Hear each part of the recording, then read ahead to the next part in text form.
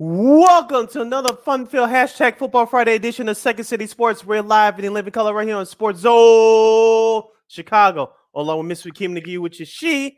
I am Sydney Brownhead. That's me. You can follow yours surely on the Twitter and the IG at CK80. Once again, it's CK80. That's SIDKID80. That's SIDKID80. You can follow me at Keenan McGee on the Twitter and at Keenan McGee on the IG.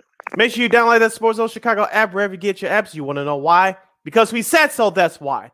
And also, too, you can catch other live shows that are airing throughout the week. So if you happen to miss them, you can go back and watch them and listen to them at your own leisure. Make sure you download the Sports Zone Chicago app today. And speaking of the Sports Zone Chicago, please follow us on all social media platforms on Facebook, Twitter, Instagram, and YouTube. Once again, please follow Sports Zone Chicago on all social media platforms. If you want to subscribe to our podcast, the audio version, you can do so by subscribing to War on Anchor. We are available on all podcast platforms, including the iHeartRadio app. Make sure you type this in your search engine boxes. You ready? WARR on Anchor. Once again, WARR on Anchor. We are available on all podcast platforms. And give War Media a follow while you're at it at WARR Media on Facebook, Twitter, Instagram, and YouTube. Once again, at War Media on all social media platforms. Thank you very much in advance for your support. Like, share, subscribe, and tell your friends. We are unapologetically fun, and we have very definite opinions. If you have any definite opinions during our 2-hour extravaganza we call a Sports Talk Radio Show, you can always hit us up in the comments section at Sports Zone Chicago's Facebook page or at Sports Zone Chicago on YouTube. Type in your questions or comments in the comments section. Lakina will get them up on the screen for you. But if you decide to troll and or do something stupid or something wild that we do not approve of, I'm giving Lakina full power to give you fools to build and be a boot. Bye-bye. I love when she says that. But before we begin, we must remind you, you can also catch Sports Zone Chicago now available on Roku TV. That's right. Celebrate with the squad, give the program, and enjoying the movement. Sports Zone Chicago is now on Roku TV. If you already have a Roku television, just tap on the sports folder and access Sports Zone Chicago through that avenue.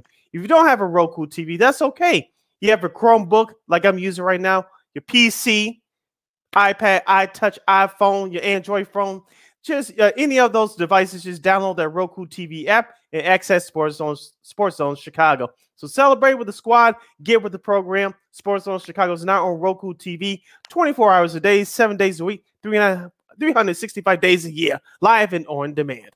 Yes, anytime, anywhere, wherever you want. So if it's at 2 a.m, you need something to watch, and listen to, come join watch our show, Sean and Maya, Smoke Fellas, What's Up Cuz, all the other great shows, other stuff we got coming up. What's up, Lamont? Our buddy Lamont here, checking in on Facebook. And Sid, as you guys can see the scroll on the screen there, let's get to it and talk some Bulls. Wah, wah.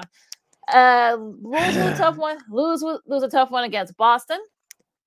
This after losing DeMar DeRozan on Monday, with a quad. He tripped over Al Horford's foot. You kind of tell that he did pull something. So, but you look at least the Bulls. They could have been blown out, but they didn't. Zach LaVine did what he could. Some of the other supporting guys did what they could to try, to keep it going. But it wasn't enough. The Celtics were able to hold them off.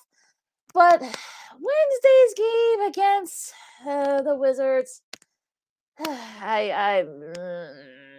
our buddy, I'll do this. Shout out to our buddy, Big Dave Watson from CHGO Bulls.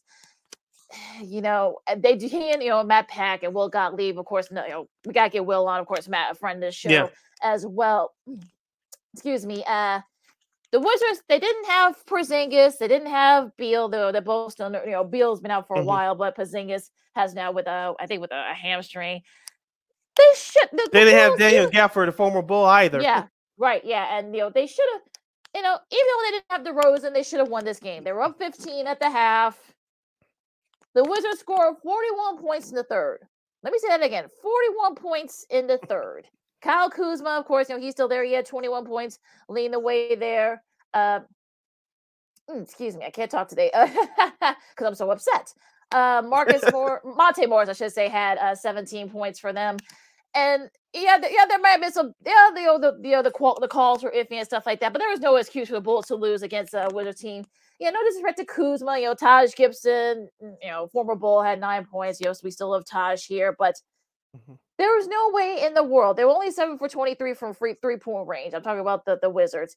Yeah, the foul discrepancies were a little bit off, but there was no excuse. The Bulls should have held that lead. We know DeRozan. This is where they missed DeRozan. DeRozan would not have let that get to that point. So, Sid, what do you think? I mean, if you saw our buddy Big Dave's rant on the post came on CHGO Bulls, I kind of have to agree. You should not have lost against the Wizards. No shade to the Wizards. No shade to those guys. That's actually a pretty with Porzingis and Beal. That's actually a pretty decent team. But Sid, go ahead because I'm losing it here. Yeah, it all comes down to team defense. Lakina, we talked about it all year. The Bulls, especially letting guys up the middle in the lane, that's been a problem all year long. It was a problem the other night at Washington, and that's how the Wizards got back in the game. I know it's human nature for any team to get up big to just take their foot off the gas, but the Bulls, they're not that team that you could just take your foot up off the gas and then put your foot back down when you feel like you're not that type of team. You're not Golden State. You're not Denver. You're not Phoenix when healthy, and you're not Milwaukee or Philadelphia. So you cannot afford to do that. You had to put your pedal to the metal, expression, and play 48 minutes. And the Bulls did not do that. It came down to the third quarter. That was a big difference in the game. And Zach LaVine, he did with all he could. I get to his lack of decision making in just a moment. But outside of Zach LaVine, you really didn't get much help. I know Kobe White scored 13 points off the bench, and Alex Caruso came up with some big buckets in that fourth quarter. But outside of that, Zach LaVine did not get much help. And the Bulls played catch up in the fourth quarter. Actually, they tied the game late on a three-pointer attempt for Zach LaVine. And then you let Kyle Kuzma go off and give the Wizards the lead, which led up to the win. But Lakina, we always talk about this in football all the time, especially when we reference Bill Belichick or Bill Belichick, as we call him on this show, situational football. You have to know the situation in basketball too. The Wizards took the lead at 197. I know Zach LaVine was complaining about a potential no foul call at the end there when he took the 2 instead of the 3. Still take the 3. Anything can happen within 5 seconds, Lakina. You still take the 3. And if you make it, great. If you miss it, so be it. But I am so sick and tired of this team, in particular Zach LaVine. I know DeMar DeRozan, I know he didn't play, but DeMar DeRozan is still is starting to get the calls now. But I know Zach LaVine is still not getting the calls. I know some instances is justified, but I am so sick and tired of him complaining every single damn time. Know the situation, take the 3. Instead of doing that, you take the 2, miss it. Then right before the time runs out, you complain to the referee. Get your ass back out there, play defense, and foul the player. It makes no sense. And you cannot blame this. I know some people want to blame Billy Donovan for this, but the players got to hold themselves accountable. This is Zach LaVine. We got to look himself in the mirror right here. He's been playing well over the last couple of weeks, Lakina, and then for that to happen the other night, he just regressed some in my eyes.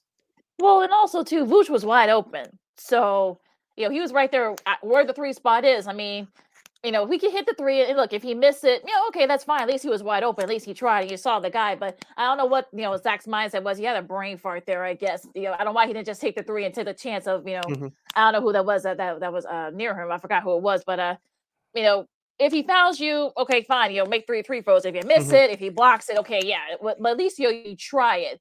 Now we know everybody's been saying, "Hey, let Zach get a chance to try it." Okay, he did, and he failed miserably. And the comments afterwards didn't help him. So. But it looks like he's banged up too, so he might miss, tonight's game against OKC. It looks like DeRozan is going to be out as well. Even with that, I mean, I know there's got to be somebody in the Windy City Bulls roster they may have to bring up to kind of try to sort of keep things tamed. But the Thunder, they pulled off a couple upsets too. We'll get that in a second this week. We'll get to that in a minute. But it's sort of one of those things where, look, even though despite all this, they're still like right there in the middle of it in the play-in. The East, a lot of the teams have kind of come at earth a little bit. I'll get to my my Pacers. Unfortunately, they've had a couple of bad, not so good losses, so they've been coming back to earth a little bit. The Knicks have been up and down. The Sixers, I know Embiid's been out and such, but they're still. The Heat are kind of up and down. Atlanta, they kind of regressed a little bit mightily. So. Oddly enough, the Bulls actually still have a shot to try to at least, if not, get out of the play-in, but at least get to that top 6. So for me, I mean, it's the little things you got to clean up. They got to clean up the little things. Everybody's got to stay healthy. They got to see if they can, get, maybe the Windy City Bulls guys to try to help out and give that a little bit of a spark. So it's despite of all that, they're still like right there. So I know people are mad and upset, but look, it could be a lot worse. That's all I'll say about that. You're listening to Second City Sports on the hashtag Football Friday edition right here on Sports Zone Chicago. We're live in the living color. Sid McKinnon here discussing the Chicago Bulls. We'll discuss the rest of the NBA coming up on the flip side of this break. Lakina, there's a couple of positive signs that we could take from the Bulls this week. I'll jump on your side of the fence here, no pun intended. I like the way Ayo Dosunmu has been playing, getting back his starting position. I know he had 8 points and 4 rebounds and 3 dimes on Wednesday against the Washington Wizards, but his defense has stepped up a little bit. He's been a little bit more aggressive offensively too. One of the questions coming into the season was, can he run the show? I think at times he could do that, but he's still learning. And I like the way he's been playing over these last few games. Nikola Vucevic in the loss at Boston on Monday, he had 21 points, 13 rebounds. He had 15 and 10 against Washington on Wednesday, but I would like to see him, especially if Zach LaVine cannot play tonight against OKC, Vucevic becomes the main guy. And if that's the case, this is a perfect time for the Bulls to establish him, especially in the post. Yep. How many times we talked about it, Lakina, throughout the season? Vucevic is looking to get the ball in the post more than last year. He had some matchup advantages last year. That didn't happen on a consistent basis. It started off hot in the season and cooled off for a while, but now we're starting to see Vucevic demanding the ball in the post. Hopefully the Bulls can do that a little bit more, and they can do that starting tonight against OKC. And they should be able to do that too. I mean, we know Vucevic's actually been playing very well. He's also been one of the bright spots in this 2-game losing streak. So if he has to kind of be like the floor general or be kind of like the leader, he should be able to do that. I mean, I know Ayo, I'm sure he'll step up tonight. P. Will should be able to step up tonight as well. I don't know if Javonte Green's going to be able to play. He did practice limited, all week, so we'll see if he'll be able to play tonight. I mean, I know OKC, I know they got the Bulls in their first meeting, but they're sort of like one of those teams where you don't know which one you're going to get. I know they got a lot of great young talent on there, but it's going to be interesting. And also to the Bulls, we'll get to the rest of their schedule after the break, but they got Golden State. They which is on a Sunday. We'll talk about that once we get to that. They got Detroit over in Europe. They should be able to win that game because Cade Cunningham is out for the year, so they should. I know they've been up and down too, so they should be able to win that game. Atlanta, they got to play not this Monday, but next Monday. Then they got Indiana. They've kind of like I said, they've fallen back to earth. Charlotte, Orlando. So they got a shot to get some wins here, and all we need is the consistency. That's been the big problem for the Bulls this year. It's been the lack of consistency, and I think that's been sort of the thing that's really been annoying me. And tonight is Vooch night. I think that's what our mom would say. Vooch night. Yeah, so I'm sure he'll probably have a career game and such. He'll probably, hopefully the Bulls win, even better. So I was going to ask you too. Yeah, what do you expect from tonight's game? Assuming that DeMar and/or Zach doesn't play, besides being a Vooch night. What are the players that you expect to see step up tonight? I'm looking for P. Will to step up and Ayo Dosunmu to continue his great play. I'm looking at those 2 plays for tonight. Yeah, I think Ayo will have a big night tonight. I think he'll have a breakthrough tonight. I think especially since like Zach and DeMar will not play, like you said. I could see him, getting some minutes here. I think Caruso, has a big, showing here on the defensive side, especially. So I think Drummond, we know Andre Drummond. He could have a big, night tonight.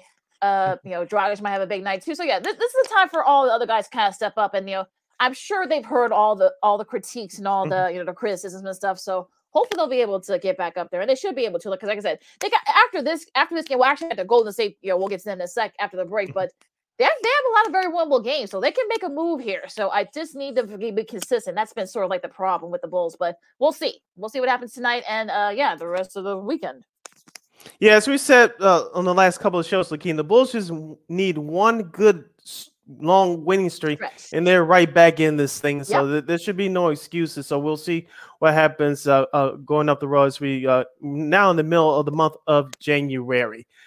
Lakina, we're gonna let you cool off. I gotta cool off too. We got more of the NBA to talk about, including last night's classic double overtime finish between the Dallas Mavericks and the Los Angeles Lakers. We'll talk about the All-Star balloting, which I think one player should be on that ballot, and one player who's actually on the ballot that should not be on the ballot. We'll discuss. We'll get into some college basketball and a whole lot more. As you listen to the hashtag Football Friday edition of Second City Sports, we're live in the living color. I'm Sid. That's Lakina. You're listening to Sports Zone Chicago. This year, my mom got me the perfect bag for back to school. These colorful binders help me stay organized. These headphones are just what I need for studying. These new sneakers are just what I needed for the new year. This jacket is a real must-have. My parents got me the skateboard I wanted. It's pretty cool. These scissors really come in handy in art class. These colored pencils, too. These new socks, they can be a real lifesaver.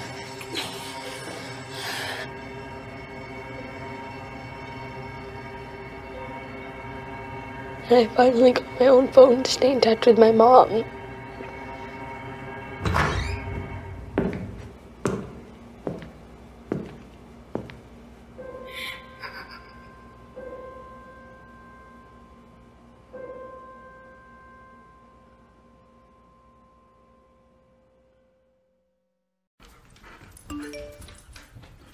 Trisha's having a sleepover tonight. Can I go? I wonder about Lucy's friends. What should I say? I know you're only 10, but one of these days a friend will offer you a drink. And alcohol at your age can lead to so many things.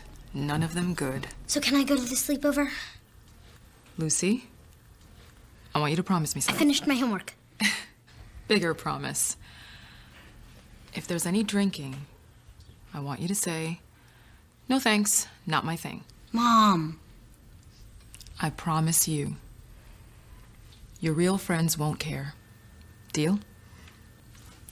Sure. Really? I promise, Mom. They really do hear you. Did you pack your toothbrush? For tips on how to start the talk, visit underagedrinking.samhsa.gov, a public service message from the Substance Abuse and Mental Health Services Administration.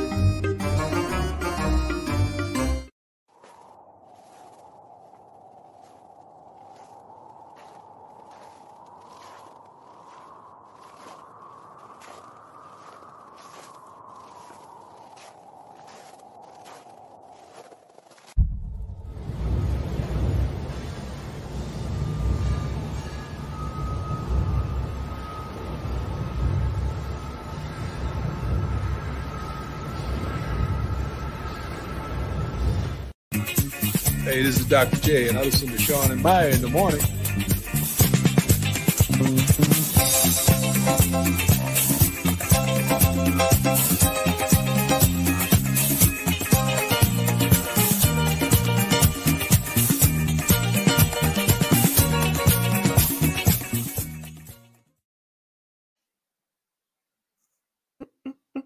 Oh, sorry. Welcome back to the hashtag Football Friday edition of Second City Sports. We're live in living color right here on Sports Zone Chicago. I'm Sid. That's Lakina. You can follow yours truly on the Twitter and the IG at SidKid80. Once again, it's SidKid80. That's SIDKID80. That's SIDKID80. You can follow me at Keenan McGee on the Twitter and at Keenan McGee on the IG. We have less than 90 minutes left for this extravaganza we call a Sports Talk Radio Show. If you want to hit us up in the comments section, you can do so at Sports Zone Chicago's Facebook page or Sports Zone Chicago on YouTube. Type in your questions and comments in the comments section. Lakina will get them up on the screen for you. Lakina, let's review last night's action from the NBA. As we always do, we go backwards to give you the best and worst from the association from the past week. Let's go to Thursday night's action, which was last night. The Los Angeles Lakers lose a heartbreaker in double overtime to the Dallas Mavericks, 119-115. Luka Doncic had a triple-double, 35 points, 14 rebounds, and 13 assists. He hit the game-tying three-pointers to send the game into overtime, and he hit the game-tying three-pointers to send the game into double overtime. We're going to break down the box score in just a minute, Lakina, but I want to jump into the play that I watched in real time and at the end of the regulation. Troy Brown Jr. had a chance to win the game for the Lakers. He was clearly fouled by Tim Hardaway Jr. LeBron James has usually complained to the refs that it was a no call. Usually the refs trying to swallow the whistle during the last 2 minutes of a game. Lakina, do you believe a foul should have been called during the last seconds of regulation last night? This sort of like the similar thing would happen with the Rose a couple of weeks back. I forgot which team. It was kind of a similar play. They didn't foul. They didn't call for a foul. It'll be interesting to see if they come out and say, hey, that should have been a foul called. So, go figure with that one, because that's happened to the Bulls about 3 or 4 times already this year. But, yeah, I think it should have been a foul call. They were going to, of course, folks were going to get, upset and, have their, get their in the skis. But, I mean, there was no excuse. I mean, look, Luka did what Luka, does, the triple-double and such. And, look, the Lakers, I think they just ran out of gas. I mean, you had 28 points off the bench for Westbrook, unfortunately. But, like I said, I think, especially when it got to double overtime, you can tell a lot of those guys were gassed. So, a lot of it was fatigue, and Luka and the Mavs were able to take advantage of that. And Luka finally got some help last night for once. Spencer Dinwiddie, 17 points. Reggie Bullock, 7 points. But Tim Hardaway Jr., as I mentioned, he did foul Troy Brown Jr. He wasn't called, but he ended up with 22 points on the game. But Christian Wood stepped up, in my opinion, had his best game of the year in 47 minutes of action. He had 24 points and grabbed 14 rebounds. Also, dished out 6 assists as well. He was dominating the Lakers inside last night. They're Luka and everybody else was finding him wide open underneath the basket. I don't know if you were paying attention to that, but he got most of his shots from the inside last night. Yeah, they did. Yeah, he did. And I think they need more of that. I mean, Hardaway Jr. and Wood need to step up more, especially Luka. You don't want Luka, to kind of run out of gas, by the end of the season. So they're going to need Hardaway and Wood to do that consistently. So hopefully they'll be able to do just that. But another game that I was keeping my eye on. Just one more thing, Lakina, before we move on. I don't know if you saw this stat during the telecast last night from TNT. Since the Lakers won the title in 2020, which is now 3 seasons ago, the Lakers used the most players in their lineup in the NBA over the 3-year span, which was 52. 44 of those players only played 1 season, and their winning percentage before last night's game was at 48%. Yeah, that's a little bit crazy. Yeah. But that's a little. I mean, you had a lot of defections and such, so we'll see. Now going into Cleveland and Portland, Cleveland got a nice one after losing a tough one to Utah, and Donovan Mitchell's first return back to. We'll get to that in a second, but they bounced back, and beat Portland 119-113. Mitchell, speaking of, had 26 points leading the way for them, and then a losing effort, of course, despite Dame having a season high 50 points. It wasn't enough for the Blazers, as the Cavs were able to bounce back from that loss to Utah, and they were able to get a big win at Portland. Yeah, the Cleveland Cavaliers are continuing their West Coast road trip, and like you said, they continue to roll. Donovan Mitchell, he's actually starting to get some helpful ones. So, like you talked about with Luka Doncic, you don't want him to run out against. You saw what he did against the Bulls almost now 2 weeks ago, was scoring a career high 71. But Evan Mobley returned to the lineup last night. He gave you 17 points and 8 rebounds, which is great to see. Darius Garland returned to the lineup as well, 20 points and 10 dimes. But congrats to Ricky Rubio. He saw his first action in over a year for tearing his ACL. So congratulations to him making it back, going to the court. I know he's an ageless veteran. He could have hung it up, but he still wants to play, and he got that chance last night. Hopefully he'll get better as the season go on for them. But yes. Excuse me, Miami got a big win against the Bucks, 108-102 last night. No, they didn't need 40 free throws. We'll get to that in a second. They were actually, they only attempted 16, which is a far cry from what happened a couple of days prior. But yeah, we'll get to that in a second. But Bam had 24. Excuse me, and Jimmy only had 17, but he did what he could. Gabe Vincent had 28 points, which is a season high for him. And look, a nice win for the Heat. I mean, they've been coming up and down too. They're kind of right there. They're 23-10 as we're recording this. And I saw a little bit of the highlights of this game. I did get a chance to watch it, in real time. But I saw the highlights. The Miami. I think they're getting better now. I don't think will they get to the Bucks or the Celtics and the Sixers. We'll get to them in a second. But I think they could be like right there in that that top near that second tier. Yeah, as we talked about before, Lakina, give head coach Eric Spoelstra credit that team's mindset is defense. I know they struggled offensively, especially during the early part of the year, but they're starting to come into form right now. And yes, they took advantage of Giannis Antetokounmpo not playing last night. Drew Holiday led the Bucks with 24, but these are the kind of games you have to win if you want to climb back up to be relevant in the Eastern Conference. Hopefully you're listening, Chicago Bulls. But the Miami Heat did their thing last night. It was some well-balanced scoring. Just looking at the box score here. Like I said, Gabe Vincent with 28. Bam Adebayo Mitchell with 24. He's their second go-to scorer behind Jimmy Butler on the team. So well-rounded, balanced attack by the Miami Heat. So yeah, so we'll see where they go. Celtics beat in the first game that TNT don't have. The Celtics beat the Nets 109-98. Of course, Nets are without KD for about a month. They did.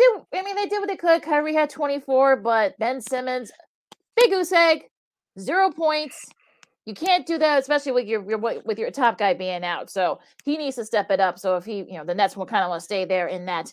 They've been a big role later, so they got a little bit of a cushion. But even still, they need to get it together since KD is going to be out for about a month. But on the flip side, though, Jason Tatum had 20 points. Not a big showing from Tatum, but and of course Jaylen Brown didn't play. But they got nice little spread out scoring. Which if you're the Celtics, you're okay with that. Yeah, Malcolm Brogdon, we didn't talk about this over the summer, Lakina, but I thought he was a big addition.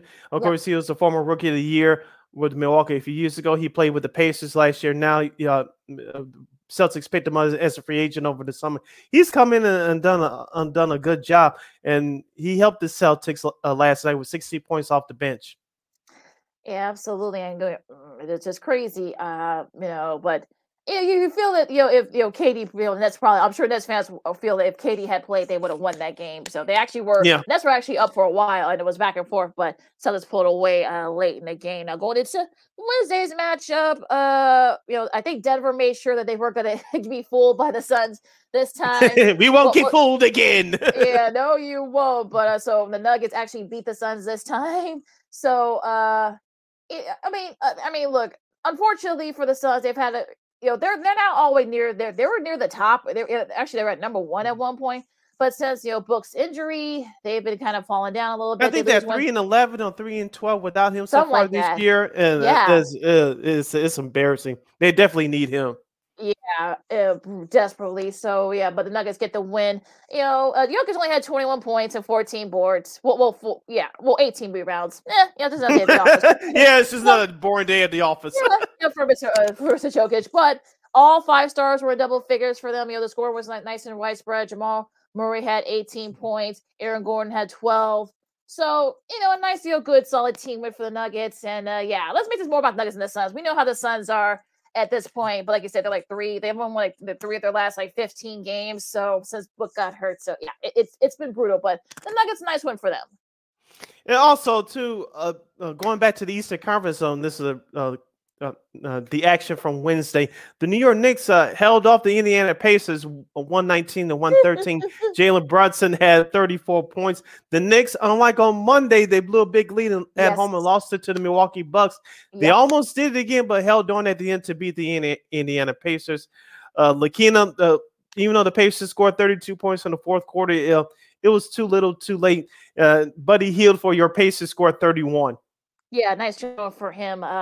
But yeah, I mean, I thought they had to. I thought, especially when they got a little bit of a run, I thought they had it. But Knicks were able to just held them off and to win that game. So the Knicks, they would have lost those type of games. But excuse me, luckily they won this one. Sacramento beat Houston 135-115, and don't sleep on the Kings.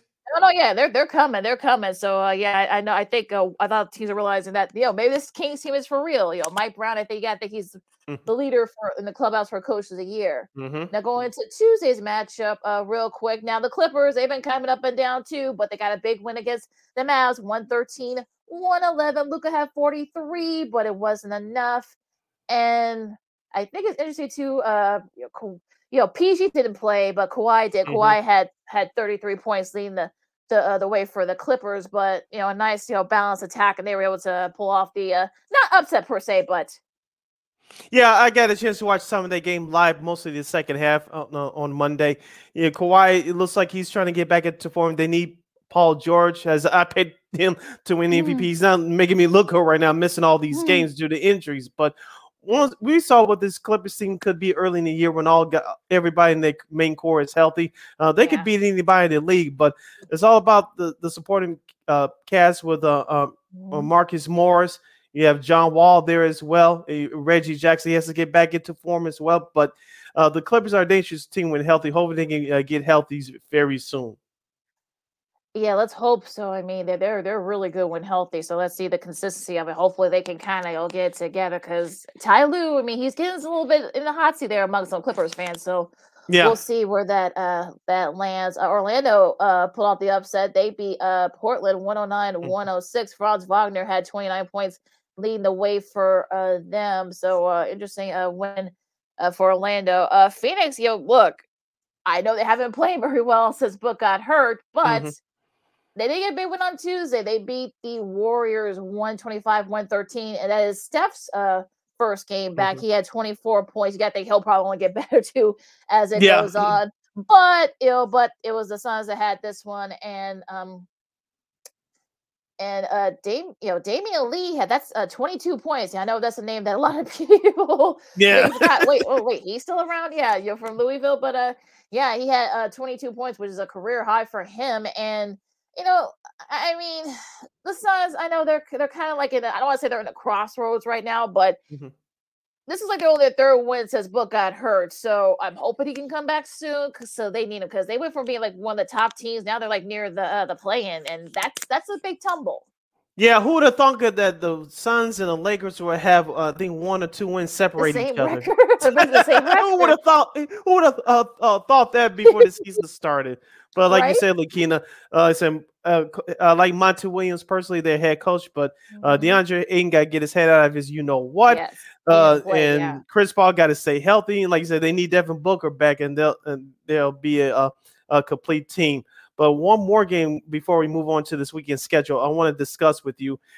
As we mentioned, the Cleveland Cavaliers are on their current West Coast road trip. They lost to the Utah Jazz on Tuesday, 116-114. And Donovan Mitchell's return to Salt Lake City. Class act by the Utah Jazz fans by giving Donovan really nice. A standing ovation. Donovan Mitchell scored 46 points, but it wasn't enough. Jordan Clarkson made some key buckets down the stretch to preserve the win for Utah, as Utah trying to get back into the play-in contention and get back to 500. That's the second most someone has scored against their former team. Only John Williamson, who did it to his Pacers squad, had 50 against his Pacers squad back in 1978. So wasn't enough. I mean, I know that he was a little bit frustrated after the game that he couldn't pull off that win. But I'm glad that because the Jazz fans can be a little bit suspect at times. We've heard some of the stories, but they're very classy to him, and I'm glad they were able to. They gave him a nice, standing ovation after what he did for that team and such. It's not his fault that things didn't go the way they had hoped for. Laurie had 25 points, and Jordan. He's all-star this year. Yeah, definitely. Also, could be most improved. With Zion being out, especially. Of course, Clark's had 32 points and such. So it was a nice, nice win for the Jazz. I think that was more like. Personal, because a lot of those guys, they didn't play, but with Donovan, but a nice win by them. Now I want to get to this real quick. I know you want this last one, but I want to get to this Heat and Thunder game. Yes, the Heat set an NBA record with going for 40 free throws, but yet they ended up winning only by 1. Jimmy Butler had 23 of those 23 from the strike. That ties Donnie Wilkins for the second most made free amount of miss, in NBA history. But the fact they only lost by 1, despite 40 free throw attempts, just shows you how crazy it the NBA can be at times. I think Rick Barry would be. They beat the Thunder by 1, and you hear people always say, well, free throws, a missed free throw here or there would make a difference in the game, and some people just shrug it off, but. You can't shrug it off. Tell the Miami Heat that they made all 40 of theirs and they won by 1. I think Rick Barry, the Hall of Famer, will be proud because I think he's the leader in career free throws shooting percentages. Right. And I remember I saw him in an interview back in the 90s. He said, it's a free throw. And many players And of course, he had that unorthodox underhand style Yeah. when he went to the free throw line, and he made most of the time. But he talked about how missing free throws can change the perception of you as far as your team's season, your career, and it costs teams playoffs and championships. And we can go through a whole lot of examples, which we will not have time for. But I think Rick Barry will be proud of what the Miami Heat did. I just wish that a whole lot more players and teams would take free throws more seriously, much more seriously than they do. Yeah, they always say make your free throws, folks. We're actually going to talk about that too. We're actually going to talk about it in a second too when it comes to college, because some games came down to free throws. And real quick, as we go into this weekend's schedule tonight, Friday, you got New Orleans and Detroit at 6. You got Atlanta, Indiana at 6 as well. That should be a fun one. Battle of the Young Stars there. Knicks and Wizards, that should be interesting. The first game of the ESPN doubleheader, I'm surprised this game didn't get flexed, but okay. Golden State and San Antonio. I mean, yeah, the reason why that game's on ESPN tonight is because the Spurs, for the first time since the 2001-2002 season, will play one game at the Alamo Dome. The game is sold out, and they sold out 63,000 tickets. That explains it. Okay, so yeah, now it all makes sense. Of course, they're playing Golden State too, so yeah, why not? And Steph is back, so yeah, even better. So yeah, maybe there was a reason why ESPN would air this game. So we're gonna see Big Mama's curtains courtside. We know how the Alamo Dome is, so it's gonna be like very like they made like little ants there. The Spurs and the Warriors. No disrespect, but yeah, they're gonna look like that. Of course, OKC and the Bulls tonight as well at 7:00. Phoenix and Minnesota at 7. Orlando, they continue their West Coast trip at Utah. And the second game of that ESPN Friday night doubleheader, you got Denver and the Clippers. That should be a fun one. They had a couple of good battles this year already. And lastly, for tonight, Houston and Sacramento. And that's not a typo. Those two teams played on Wednesday. Yeah, they did. Going to tomorrow night's schedule, Saturday. This is a high noon Chicago time on ABC because of the NFL wildcard weekend games. Yes. The Milwaukee Bucks will play the Miami Heat again. That's not a typo. That's not a typo either. We gotta talk about this. I mean, it's crazy. But so that's at high noon tomorrow, Saturday on ABC. That's the ABC Saturday game of the week. At 6:00, we have Boston at Charlotte. Also at 6:00, I get the chance to watch the majority of this game live via this computer screen. Your Indiana Pacers hosting John Morant in the Memphis Grizzlies. John Morant returned to action on Wednesday. He helped beat the San Antonio Spurs. At 6:30 tomorrow night, we have the Atlanta at Toronto, Cleveland at Minnesota at 7:00. We have 76ers at Utah at 8:00. Rounding out the Saturday night schedule, we have Portland hosting Dallas. Dame versus Luka. That should be a fun one, as it usually is between those two. And Sunday, note the Sunday start times at noon, high noon. We got the Knicks and Detroit. No, I'm not repeating my. I feel like I'm repeating myself. They just played like about a week ago, so like I don't. It's crazy. But Houston and the Clippers at 2:00 because the Lakers are playing later on. I'll tell you that. Of course, Golden State and Chicago. Note the start time, folks, at 2:30 at the UC. So note the start time. And because they got to leave for Europe right after that, and OKC and Brooklyn, no KD, but could be a high scoring affair too at 5:00. Yep, and also rounding out the Sunday night schedule, we'll have Sacramento and San Antonio. San Antonio will be back at the SBC Center, if that's still called that now, at 6:00. Oh, the Magic at Denver at 7. Orlando and Denver at 7:00. The Mavericks and Trailblazers again at 8:00 on Sunday. So not a typo. So it's not. In the NBA TV Sunday night game of the night, we'll have Philadelphia at Los Angeles to take on the Lakers at 8:30. So that's your schedule for this weekend from the world of the National Basketball Association. Yes. You listen to Second City Sports on Sports Zone Chicago. Lakina McGee, Cindy Brown with you. Now at this time, the college football season. We'll give Georgia their props in a second when Christine comes on with us later on in the second hour. But college hoops, been conference play is in full swing. And Illinois, the good Illinois teams have been showing up lately. They beat Nebraska, right? They beat Nebraska on Wednesday. Look, like I said, they're Jekyll and Hyde. You don't know which Illinois team you're going to get. and it's a little bit nutty, but but yeah, I mean, look, a nice show by Illinois, so hopefully they can keep it up. Yeah, Illinois is 11-5 right now. They shown me something these last two games. They beat Wisconsin last Saturday afternoon down there in Champaign with hot shooting from Coleman Hawkins. Fred Hoiberg did do something nice for Nebraska on Tuesday. He limited the space that Coleman Hawkins and didn't give Coleman Hawkins any space to shoot his threes. So the Illinois spread the ball around. Terrence Shannon, the senior guard, he showed up big. Also to Danger. Sorry, excuse me for my mystical rapper reference, but Dana Danger had 4 points and 7 rebounds, but he's got to stay out of foul trouble. He was in foul trouble once again on Tuesday. If he can stay out of foul trouble, I think he'll be a big presence inside for Illinois. Also, too, Matthew Meyer had 10 points, including 2 big 3-pointers in the second half. He's showing up right now. And also, too, coming off the bench, RJ Melendez, watch out. He was on the team last year. He didn't get much playing time, but I think he's going to be a key player coming off the bench for the Illini this year. RJ Melendez scored 10 points against Nebraska. So I think he's going to be key. And also, too, Mr. Epps, no, not the comedian Mike Epps. Mr. Epps had 11 points and 3 assists and 2 rebounds as Illinois cruised to a 16-point win at Nebraska. Yeah, nice. Like I said, the good Illinois team showed up a few days ago. Now, Northwestern, we've been hearing it all week long. Everybody's saying that all Northwesterners are saying, "Hey, look, we're going to the tournament this year." Well, Rutgers said they're doing the figure way. Right, give him a tumble. Cam Spencer had 6 3-points, including the go-ahead 3 that gave Rutgers the win, 65-62 over Northwestern. They lose a tough one. They fall to us.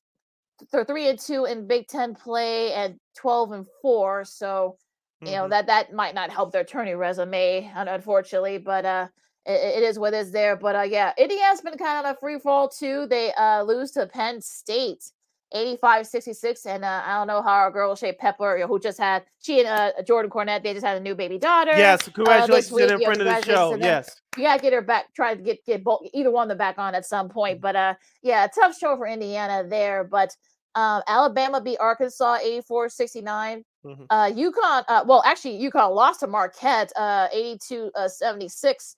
And Texas, they really needed this win. They edged out TCU 79-75. They've been kind of up and down too. Of course, the Chris Beard stuff, and now that's been now that's kind of over with now since he's gone. Timmy Allen had 17 points, nice widespread scoring, and a nice win for that team. And I think they really needed that boost. So a nice showing by them. Miami beat BC 86-72. Sorry, Mike Berman. Missouri, they lose a tough one at Texas A&M 82-64. They beat them pretty handy. They were hitting their threes. I'm talking about Texas Tech. So, I mean, what caught your eye this week outside Illinois? What caught your eye this week in college hoops, Sid? I think we talked about this on our show on Monday, but Michigan State, they beat Juwan Howard's team, Michigan last Saturday. Michigan, the Wolverines have been on a free fall, losing their last 2 games. I know they lost a tough one the other night in overtime to Iowa, so they're going to have to turn it around quickly. Talking about a team that's on the bubble. 9-7, you're on the bubble right now, and we talked about it with Mike Chen on Monday. That Big Ten conference we thought was tough last year. It's going to be even tougher this year. So Michigan is going to have to turn around. They have an important game coming up this weekend. We'll get to it in just a second.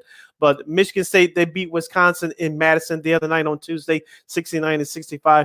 And did you catch this game? I only caught the highlights. Didn't get a chance to watch the whole thing. But number 13, Virginia, they beat North Carolina 65-59. Yeah, I saw 65-58, I should say. Yeah, I saw a couple of minutes of that game. You thought that maybe North Carolina, you thought they were going to have a little bit of a run. You thought maybe they were going to pull it out, but Virginia said, no. And they hit some big shots late. And I think, with Virginia, they're showing that they can score more than 50 points. So they've actually been averaging about 65. So, a nice showing by them. But, it's been, really, interesting, with Virginia. Virginia could probably be, I think they were picked to win the ACC. So that'll be interesting there. Kentucky, our buddy Gerald Willis is a big Kentucky fan from CHGO, friend of the show, of course. Kentucky loses another tough one to South Carolina. Michi Johnson had 26 points, 6 boards, and 6 assists. He's the first South Carolina player with that many since Sadarius Thornwell did in 2017, and it's against Ole Miss. They actually ended up going to the Final Four that year too with Frank Martin. So I don't know if that'll be the case this year, but Kentucky falls to 1-3. That's their worst SEC play. That's their worst start since 86, 87. That was back when the late great Eddie Sutton was leading that team. That was actually during the as things were starting to go haywire there. But yeah, Kentucky. Yeah, two bad losses by Calipari. Me personally, I love it, but I won't get into that now. But they lost at Alabama last Saturday afternoon. And of course, yes, they losing the other night. We'll see what happens. And I know our buddy Lamont Scott, I just posted up the comment that Alabama, I get a chance to watch them tomorrow. Yes, they're nice for real. And it's not just a football school anymore, folks. I'll tell you that. And a couple of the finals from last night. Hopefully, I'm not repeating myself. But number 9, Arizona gets by Oregon State 86-74. And, of course, UCLA dominates Utah by 21. And real quickly, Keenan, going into the college basketball schedule for tonight, I'm just reading out the top 25. I know Illinois and Michigan State will play again. Yep. Well, in Michigan State will play tonight down in Champaign. That's at 8 o'clock Chicago time on FS1. And on Big Ten Network tonight at 6, we'll have number 3 Purdue hosting Nebraska. Purdue's slipping a little bit, but they're still one of the top teams in the country. Yeah, and I think that should be a good one out there. I'm sure the Post is going to be rocking over there in Lincoln. Going into tomorrow, Saturday, you got Kentucky and Tennessee. Kentucky's been struggling, because Tennessee has had a couple big wins this week. So we'll see what happens there. Miami against NC State. Remember, NC State beat Duke, so we'll see how they do against Miami. DePaul and Seton Hall. They host Seton Hall on FS1. The first game, I believe, is the first game of a triple header on CBS. You got Wisconsin, Indiana. Indiana's been on a free fall lately, so we'll see how they do against Wisconsin. They've been up and down. Georgia, they've been playing pretty well too. We'll get to their football team after this break. They play Ole Miss at noon. That's going to be on SEC Network. K-State. Now, if you don't know too much about Kansas State. Well, Jerome Tang has done a great job with that squad. They're actually probably one of the highest teams in the country right now. Marquise Knoll, he's been on a tear. He actually had 24 points. He hits the three very well. He hits 50% from 3-pointer. He's been leading the way. They've got a lot of other top guys. So he's been playing. He's got that team on his back, and they've been playing very well. They've had a couple of big wins. So. They play TCU at 1 o'clock on ESPN2. That should be a fun one. Providence and Creighton on FS1. Let's see. Yeah, LSU and Alabama at 3 o'clock tomorrow on ESPN. I'll definitely watching that one. I'm sure our buddy Lamont will be watching that game as well. Number 14, Iowa State will travel to Lawrence, Kansas to take on the number 2 ranked Kansas Jayhawks, the defending national champs. And that's on the Big 12/ESPN Plus network. And in prime time, we'll have number 24 Duke traveling to Clemson to take on the Tigers at 4 o'clock. On Fox, following Seattle and San Francisco, the football game, we'll have Colorado traveling to Los Angeles to take on number 7 UCLA. Yeah, that should be a fun one. Texas and Texas Tech at 7 o'clock on ESPN. That should be a fun matchup there. New Mexico and San Diego State. You got 2 top teams from the Mountain West. That should be a good one. That's at 8 o'clock on CBS Sports Network. It's great to see that the Mountain West Conference, it got about 4 or 5 teams that can go to the tournament this year. So I'm looking forward to that one. Boise State and Wyoming are one other team, 2 other teams, I should say. That's going to be on FS1. That's a nightcap there at 10. And Mizzou will try to bounce back against Florida, too. That should be a good one down in Gainesville. And just a couple of games of note for Sunday. Marquette at Xavier. That's at 11 o'clock a.m. on Fox just before the football game. Northwestern at Michigan on the Big Ten Network at 11 o'clock Chicago time. Big game for both teams, but a bigger game for Michigan since they lost their last 2 games. And at 2 o'clock on ESPN2 on Sunday, Penny Hardaway's Memphis Tigers at 12-5. They'll take on the Temple Owls. They're 10-8. Yeah, I believe since UConn's back in the Big East, I believe they're the favorites in the American, so they've been playing pretty well so far. So, hopefully, they can keep it going. So, yeah, a lot of great games coming up. So, you guys have no excuses now. I know the NFL is going to be on, this weekend, but you can see a couple of college hoops games, folks. Come on now. DVR them. Yeah, at the very least. Yes. All right, hour number 1 in the books, hour number 2 straight ahead as you listen to the hashtag Football Friday edition of Second City Sports. We'll preview Wild Card Weekend. We'll get Christine the Queen's Manica's picks at the bottom of next hour. And I have an interesting article that we'll have to give some context to from The Athletic regarding the NFL, who should be the NFL head coach of the year. We'll give our quick 2 cents on the college football national championship game from the other night, and we'll have a whole lot more fun. I'm Sid. That's Lakina. You're listening to Sports Zone Chicago. No, I don't know though. I'm scared. I mean,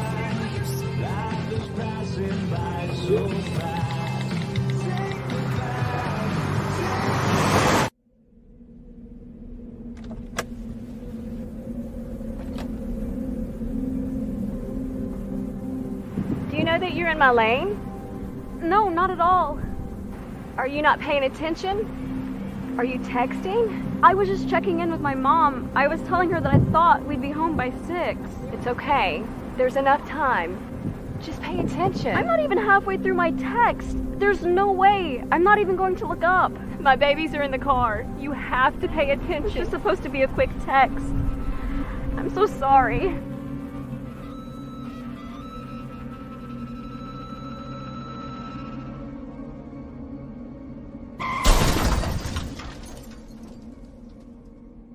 Hi, I'm Tom Brady, the director of DODEA. September is National Suicide Prevention and Awareness Month. The simple act of reaching out and caring for those in our communities is something we all can do. Just being there for someone you care about can be a tremendous first step in getting them access to confidential resources and support that they need. It only takes one person and one small act and 1 minute to make a difference. Let's make a difference.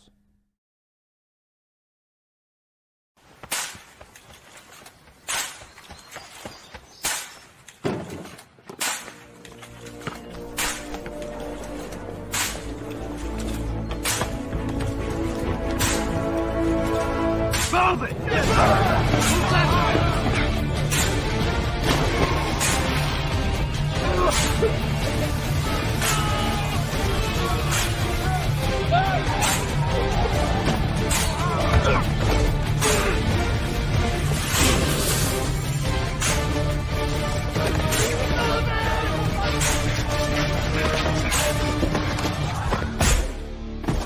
Many will hear the calling. Few will earn the title. United States Marine. The few, the proud, the Marines.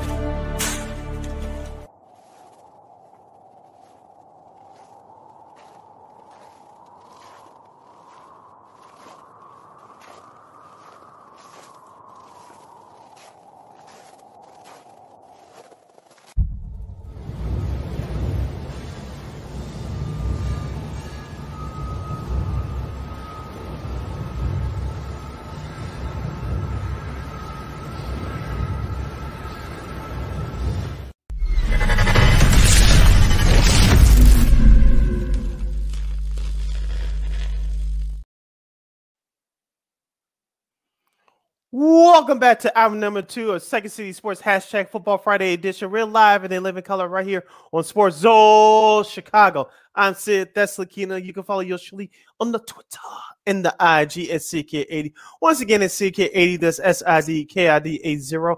SIDKID80. You can follow me at Keita McGee on the Twitter and at Keita McGee on the IG. We have less than an hour left of this extravaganza. We call it Sports Talk Radio Show. If you want to get at us in the comments section, you can do so by going to Sports Zone Chicago's Facebook page or Sports Zone Chicago on YouTube.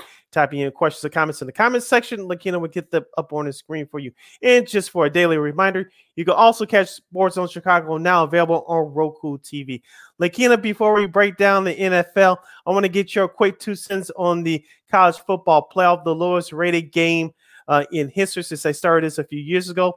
The Georgia Bulldogs are your back-to-back national champions, beating the TCU Horned Frogs 65-7. Yes, TCU was in it for a minute, trailing 14-7. It was 38-7 at halftime.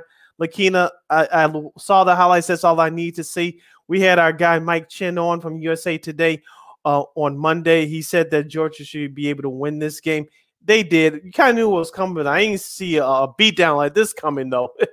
Yeah, I don't think. Well, no, I was telling some folks that I wouldn't be surprised if this was going to happen. I mean, it was the lowest rated, I guess, since they started all this, and I mean, what you could go through like all the records that Georgia broke. I mean, there's they're back to back, they're the fourth team to do that. Stetson Bennett, who was the offensive MVP, he's the fourth guy. And, he now joins a pretty good list of guys like Matt Leinart, who won back to back championships. It's just crazy. He rushed for multiple touchdowns at the PCS last college football playoff games since Vince Young did it at Texas and Craig Krenzel did it at Ohio State. Scored. I mean, 58 points is the most. I was waiting for them to go to 70. I actually really was going to cheer for them to go to 70 because did you place any money on that game? Any coins? I didn't. No, I didn't. I wish I would have, but. It's just like, look, no disrespect to TCU and such, but they had no business being no disrespect to them, but they had no business being in that game. I'm sorry that they didn't. And look, I know people want to say that, well, how the hell did they beat Michigan? Well, look, Michigan in some ways beat themselves. Yeah. And look, Georgia is in Michigan. So Michigan, I mean, 65 points, 65-7. That's that's the most points scored ever in a national championship game or any bowl game, really, for that matter. Of course, the rush, they did the rushing, they did the throwing. Their defense was really solid. So, Jalen Carter, of course, people think that the Bears should take him with the first pick or what have you, but yeah, I mean, it's definitely one of those games where do you think that Georgia is, heading into a dynasty? I know I heard David Pollock say on the ESPN telecast that he thinks Georgia is kind of like in the middle of a dynasty. And, Nick Saban was right there. I don't think he looked very happy when he said that he was pitched all over. But what do you think? Do you think Georgia is kind of at that cusp of being Alabama? I don't know. I know they had the talent. I know they're going to lose a couple, especially a couple to the NFL draft, including Mr. Carter. But it's real tough, especially with the expansion of the college football playoff coming after next season. They do have a chance, but with these conferences being super conferences like the Big Ten and the SEC, it's going to be tough. Nick Saban, Alabama is going to have something to say. And do you know that Oklahoma and Texas coming to the SEC after next year, they're going to have something to say as well. The Big Ten always going to be tough as well. So do Georgia have a chance? They do, but it's going to be awfully tough. It's going to be very tough. So yeah, it'll be interesting to see, how I know last season, they lost a couple of guys, to the NFL, but look what they were able to do. So it'll be interesting to see if, Kirby Smart, we know Kirby Smart can, recruit, up there with Nick Saban. So I'm wondering that it'll be interesting to see what he does in the big, in the SEC. But you got to think there are going to be some other teams that are going to be, one the same thing. So it'll be interesting to see what happens with that. Yeah, it will be interesting to see. You're listening. Oh, any other last thoughts about Monday night's game before we go to the NFL? Did you catch any other Pat McAfee telecast? I did not. Okay. I did not. I stayed with the traditional telecast. Okay. All right, so that closes the book on college football. No, yeah, I'm about to say, yeah. I mean, look, when they say, mega cast and such like that, I usually check it out a little bit. The home calls and, I know McAfee, hosted. I mean, he's not really my cup of tea, for that. So I'm like, okay, but yeah, I just stuck with the traditional broadcast and such, and it'll be, like I said, it'll be interesting to see, especially and look, our buddy Lamont. Let me see if I can get that comment. Yeah, he said he thought he would beat that. Yeah. He was loving Nick Saban on the commentary. So but that'll be interesting there. But yeah, I mean, look, I feel like I said, I think Georgia, especially. So would you agree that some people thought that after the semifinal, the great semifinal games that we had, was Georgia Ohio State the national championship game? Oh yeah, absolutely. Like I said, it came down to a missed field goal from Ohio State side, and it came down to a Mayfield goal on Georgia side. Yeah, that was the national championship, especially given what we saw on Monday. Yeah, it was. Yeah, it was. So yeah, like Michigan. I don't know if Michigan would have would have done any better, but at the same time, though, you wonder like at least it would have kept it close. So, I don't know, but yeah. All right. You're listening to Second City Sports Zone Chicago, the hashtag Football Friday edition. I'm Sid. That's Lakina. Lakina, before we preview this weekend's wildcard games and get our picks from our homegirl, Christine, the Queen Manica, I ran up across this article in The Athletic. Subscribe to The Athletic. They have in-depth, deeper articles from all from the pros and the colleges as well. And Mike Jones, no, not the rapper, he had an interesting article about his top 6 candidates for NFL head coach of the year. I want to see if our viewers and listeners agree. Go to Sports Zone Chicago's Facebook page or Sports Zone Chicago on YouTube. Type in your comments in the comments section. His first, without going not in any particular order, he mentioned Kyle Shanahan of the San Francisco 49ers. The 49ers finished the number 2 seed in the NFC with a 13-4 record. Yeah, I could kind of see that because a lot of people thought that this was going to be a rebuild year for the 49ers, especially with Trey Lance, being the starter. Then Lance gets hurt. Jimmy G. And then Jimmy G gets hurt too. And then Jimmy G gets hurt too. And Brock Purdy has shown, at least right now, that he's been, he's pretty good. So we'll see if he can keep it up. I haven't heard nothing about Jimmy G, so it will be Brock Purdy starting. So I could kind of see him being up there, but I think he's kind of that top 5-ish sort of thing. Mike Tomlin of the Pittsburgh Steelers, they barely missed the playoffs. He finishes the year 9-8. Yeah, still has not in the 16 years that he just finished with the Steelers. He has not had a losing season. Now that thanks to that being 9-8. So I think he's definitely, again, people thought this was supposed to be the rebuilding year for the Steelers.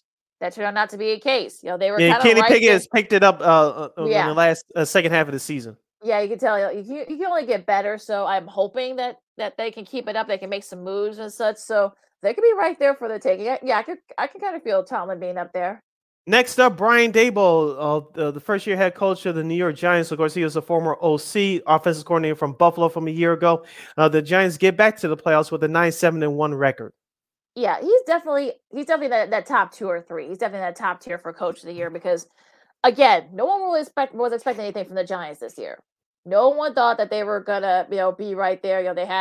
They were like 8-3 at one point. They kind of fell back to earth a little bit, and they were able to hang on and get that playoff spot. So yeah, I think he's definitely up there in that top 3.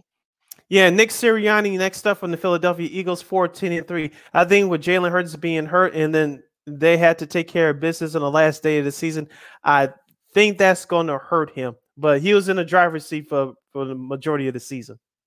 Yeah, but you just see that if they do hold that against him, that that maybe, like you said, maybe that those 2 games that Hurts didn't play, unfortunately, kind of showed you that he is pretty valuable to that team. So yeah, I could kind of see that being the case. That might be Sirianni calling me right now, apparently making his case. Next up, Doug Peterson of the Jacksonville Jaguars. Of course, they win the AFC South with a 9-8 record that beat the Tennessee Titans last Saturday night to claim that spot in the playoffs. As I said before the season started, I picked the Jaguars to make the playoffs as a wild card. You have, of course, Doug Peterson as your new head coach. You get rid of that stank mess from Urban Meyer from a year ago. Trevor Lawrence improved, especially during the second half of the season. You have second-year running back Travis Etienne, who also has improved. And you have 3 wide receivers of over 80 catches or more to finish out the regular season. So Doug Peterson, I think he's going to steal a couple of votes. I think if it wasn't for Sirianni, as we talked about a minute ago, I'm not going to say that Doug Peterson would be a hands-down winner, but he'll be a co-leader right now. Yeah, I think, look, and I said before, once the Giants got into the playoffs, what a difference a coach makes. I mean, this is when you bring on an experienced guy who has a Super Bowl ring, and look, someone who has been through tough situations like this. So I could definitely see him getting some votes, especially so. Now, this next coach, if his team would have made the playoffs, He definitely would get would definitely get some votes. So that's Dan Campbell of the Detroit Lions. They finished the year 9-8, barely missing the playoffs. They beat Green Bay to keep them out at the end of the regular season. Yeah, definitely. I think he's definitely kind of like going to be right there. I think even though, yeah, he probably would have gotten. I don't know if he would have won, but I think he definitely would have been in the top 2 or 3 had they made the playoffs. But look, a solid showing by them, and yeah, it's going to be interesting, for it. But yeah, it's going to be. And yeah. the last name that Mike Jones, the athletic writer who covers the NFL, he has on the list, Kevin O'Connell, the Minnesota Vikings. They finished the year 13-4. They only have 2 wins with by winning by 10 points or more, and they won the NFC North going away. Right. Yeah. And I think he'll definitely get some votes too, Coach O'Connell. I think. Because people were picking him to win the division, so I could definitely see him getting some votes. Now, if it were me, I think it'll probably be, again, this will be in no order: Dable, Sirianni, and O'Connor. I think those are like your top, kind of like your top 3 or your 3 names to look out for. Maybe Mike Tomlin and Kyle Shanahan. You probably sneak them in there as well. I'm trying to think if there's anybody else that you could probably make a case for. I would say not really. I mean, Mike McCarthy. No, Zach Taylor. I know he was up there last year, but I mean, if you want to do the whole Super Bowl, hangover thing, but that's proven not to be the case. No, I don't think. Yeah, I really can't think of anyone else that would be worthy other than those 5. So yeah. Yeah, so for you viewers and listeners out there, if any of those candidates you like to choose from, it's your NFL head coach of the year. You can hit us up at Facebook or Sports Zone Chicago on Facebook or Sports Zone Chicago on YouTube. Type in your answers in the comment section. Lakeem will get the bump on the screen for you. Lamont Scott says, I think Steve Wilson for Carolina. Carolina, they did play hard in the second half of the year after getting rid of Baker Mayfield, after getting rid of Christian McCaffrey, but unfortunately, Tampa Bay decided to wake up during the last couple of weeks of the season because they played so terribly during the regular season and won that garbage NFC South, I should say. Of course, Atlanta, they're young, they're going through it, and the Saints had a bunch of injuries again. So will Steve Wilson get that job in Carolina? I don't know. I doubt it, but they did play hard for him. But the Panthers were in an annoying situation. Yeah, they really were. So yeah, I mean, I'm sure he'll get some votes, but I don't think he'll finish in the top 5. For what they did. So it'll be interesting though. If they would have made the playoffs, I think they definitely would have gotten some consideration. Absolutely, but they were in a tough spot to begin with, so I don't think he would have been able to do anything there. I know maybe Mike McDaniel. You think he could probably from the Dolphins? You think he might be in consideration for Coach of the Year? I think even though they made the playoffs, they had a horrible stretch to end the year, and of course, the injury to Tua Tagovailoa definitely doesn't help Mike McDaniel's case. So I think that's going to be held against them. They were 8-3. They finished the year 9-8. They do get in, but the injury to Tua that's going to hurt them. That's why you probably won't get the award. Yeah, so yeah, definitely, the Tua situation. I think some people might hold that against him. So, yeah, it's going to be interesting. But yeah. I mean, like I said, I like the 5 that we mentioned, and the top 3. Well, the 3 names, not the top 3 necessarily, but the 3 names I had especially. I think those are probably going to be your 3 guys. Still, probably one of those 3 will end up being Coach of the Year, I think. But it'll be interesting though. We'll see.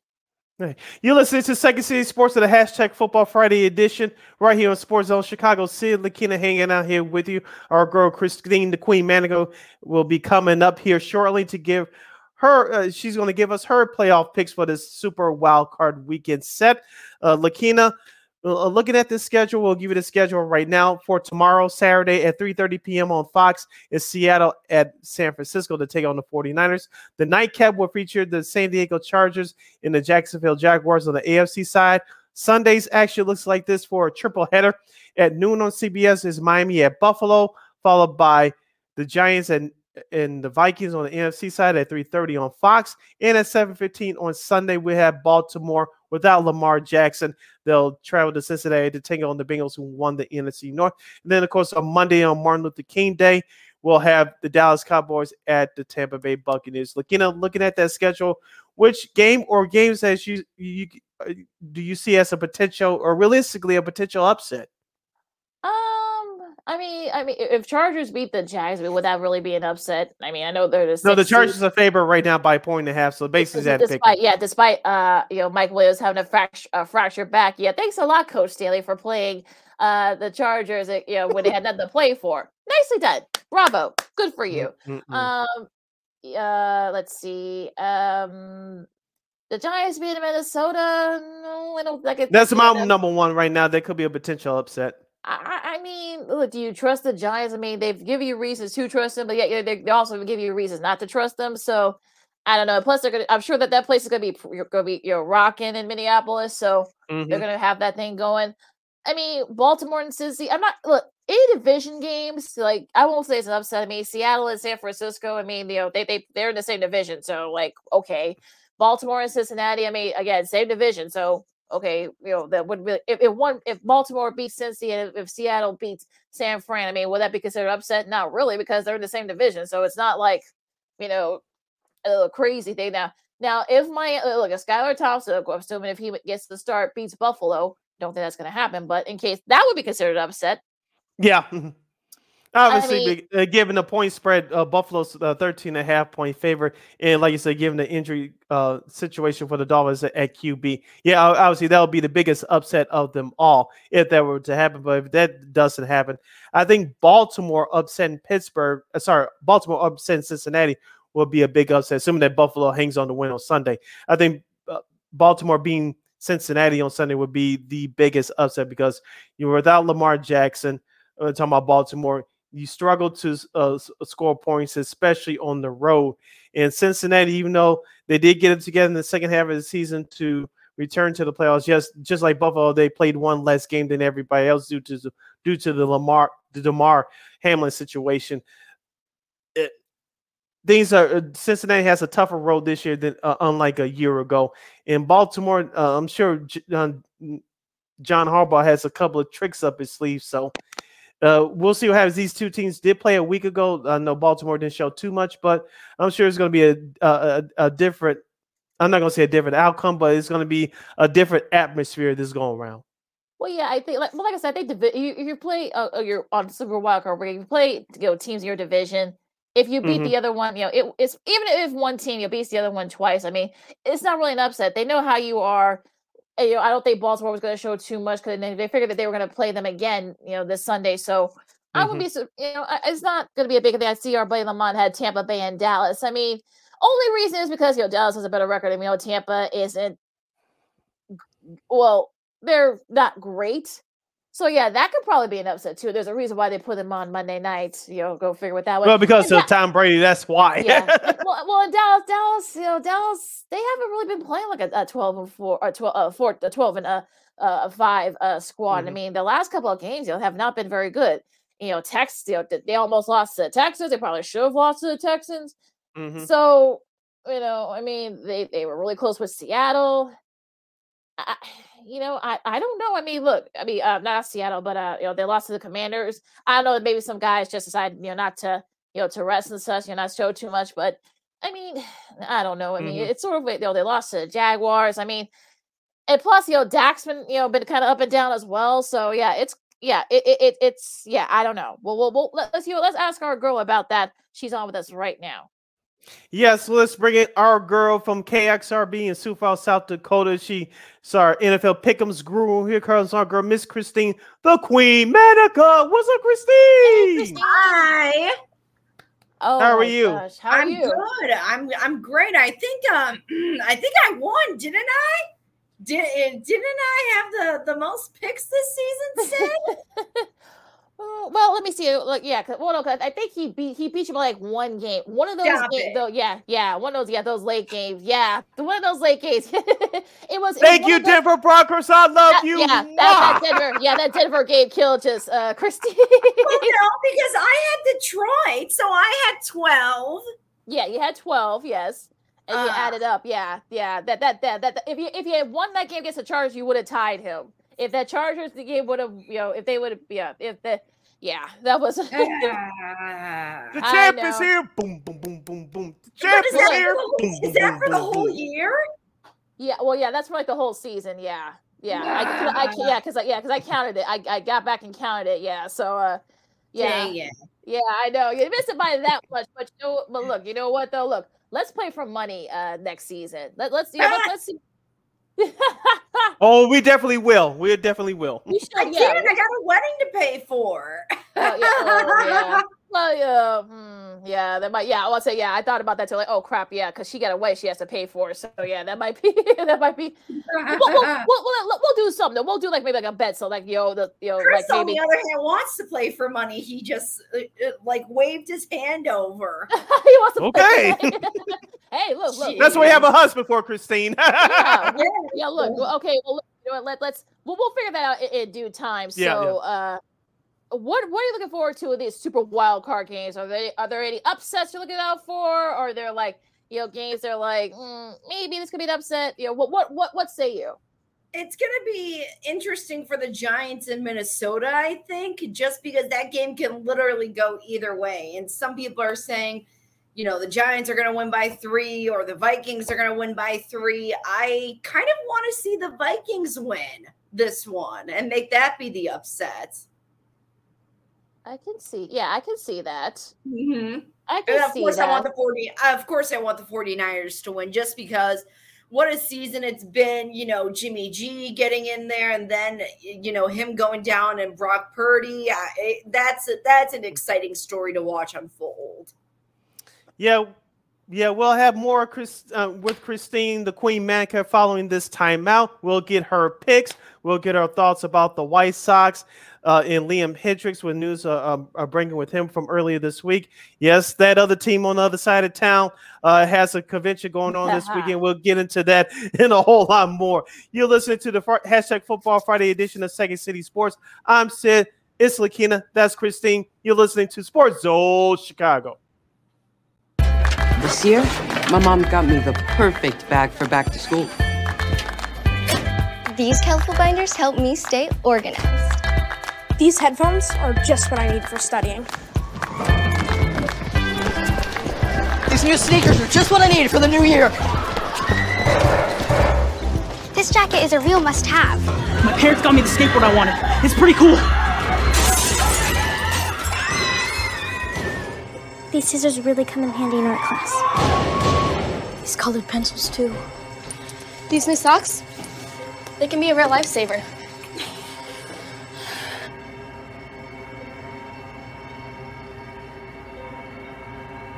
I finally got my own phone to stay in touch with my mom.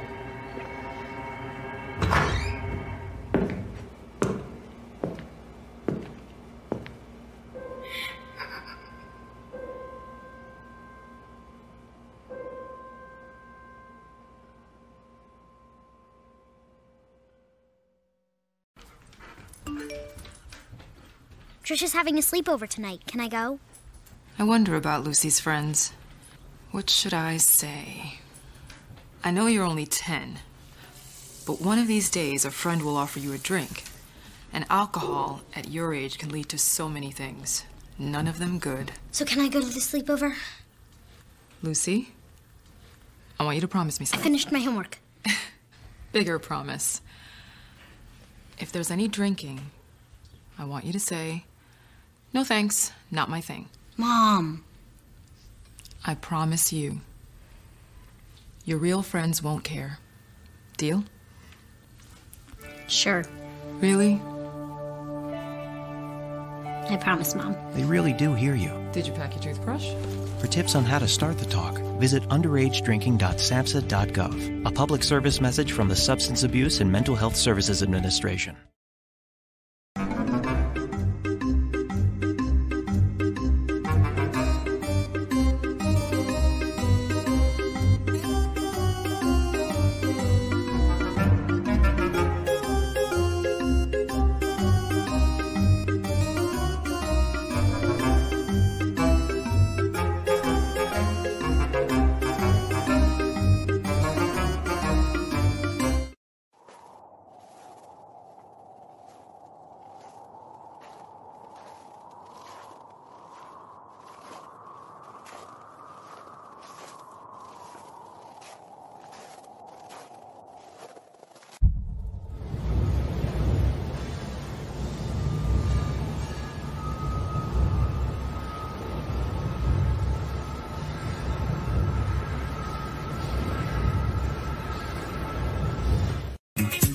Hey, this is Dr. J, and I listen to Sean and Maya in the morning.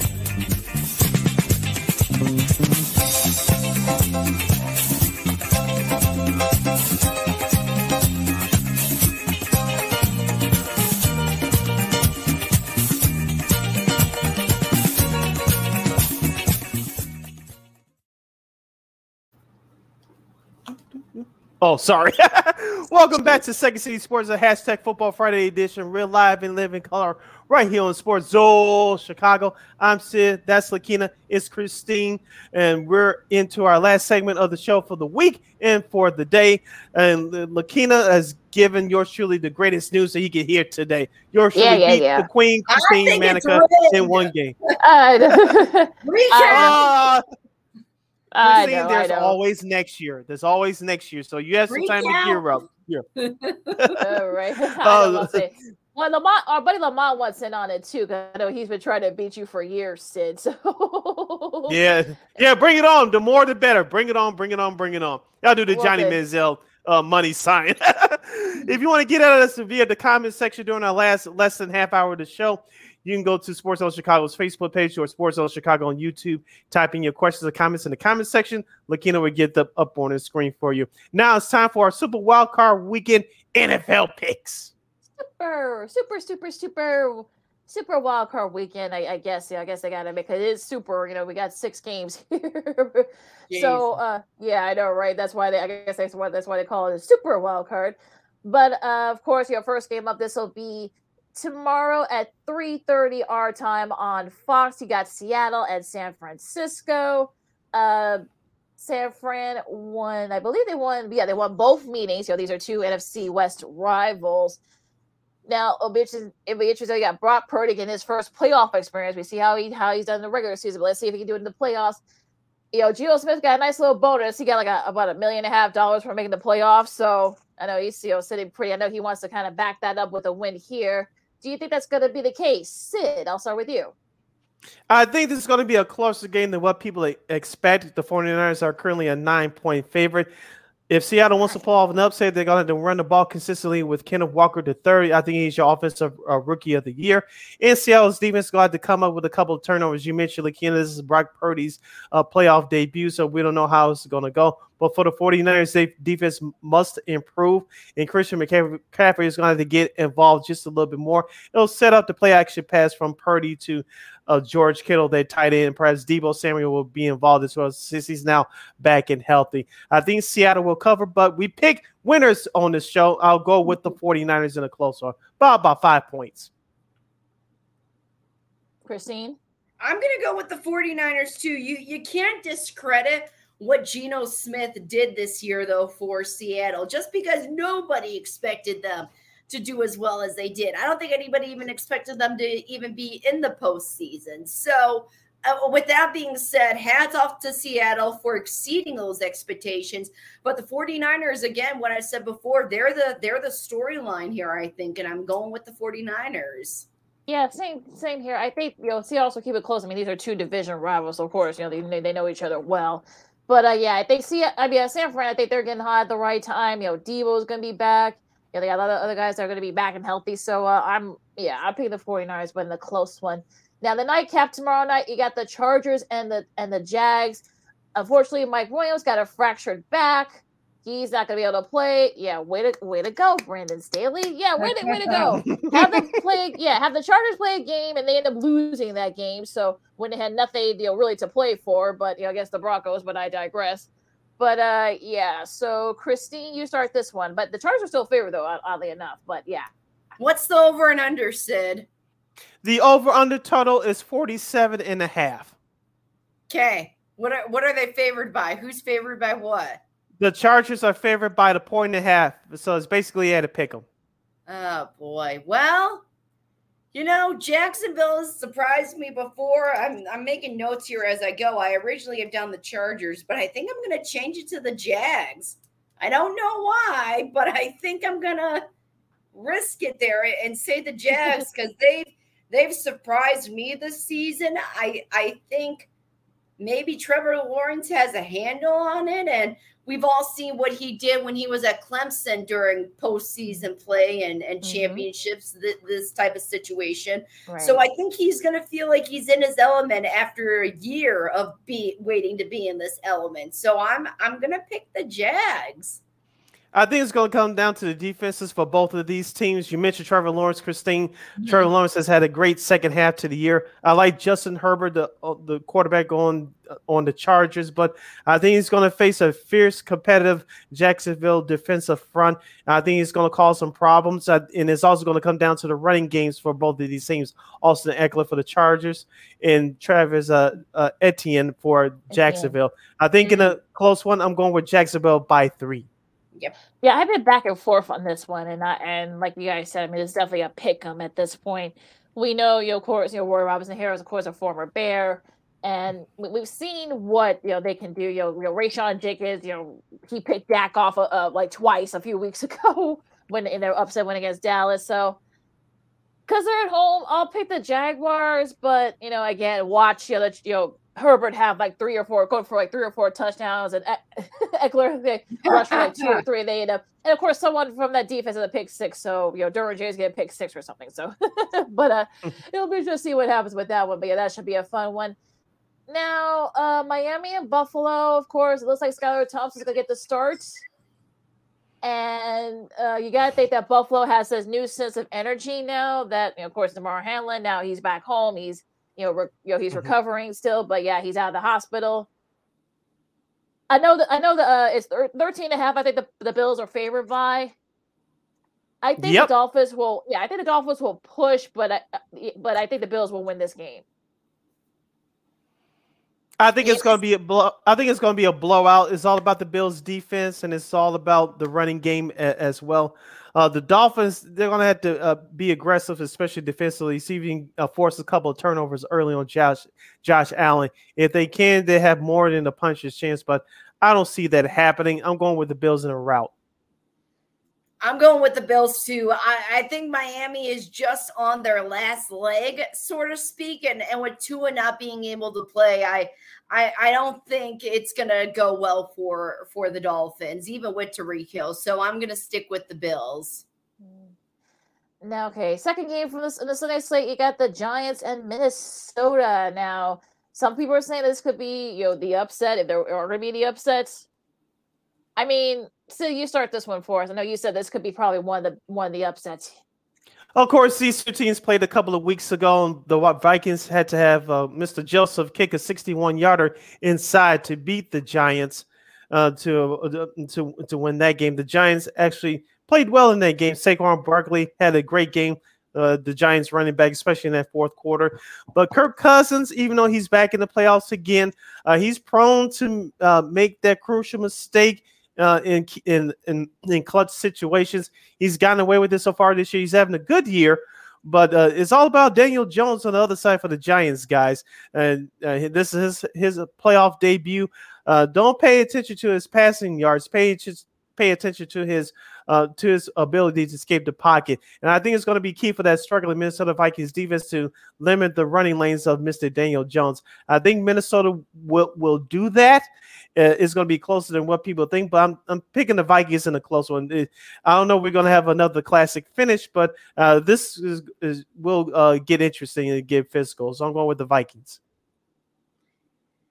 I'm going with the Vikings too, and you got to keep in mind they are truly a fourth quarter team. The Vikings, they won't do anything big or significant till probably the second half of the game, and they have all the elements. I've been saying that all season. They have running backs, they have great wide receivers, they have great tight ends. They have it all there. Kirk Cousins is the one that you got to worry about, unfortunately. Yeah. So let's see if they can put the chains on him this week. I'm picking the Vikings in a close one. Yeah, I feel the same way. I think the Vikings will win it somehow.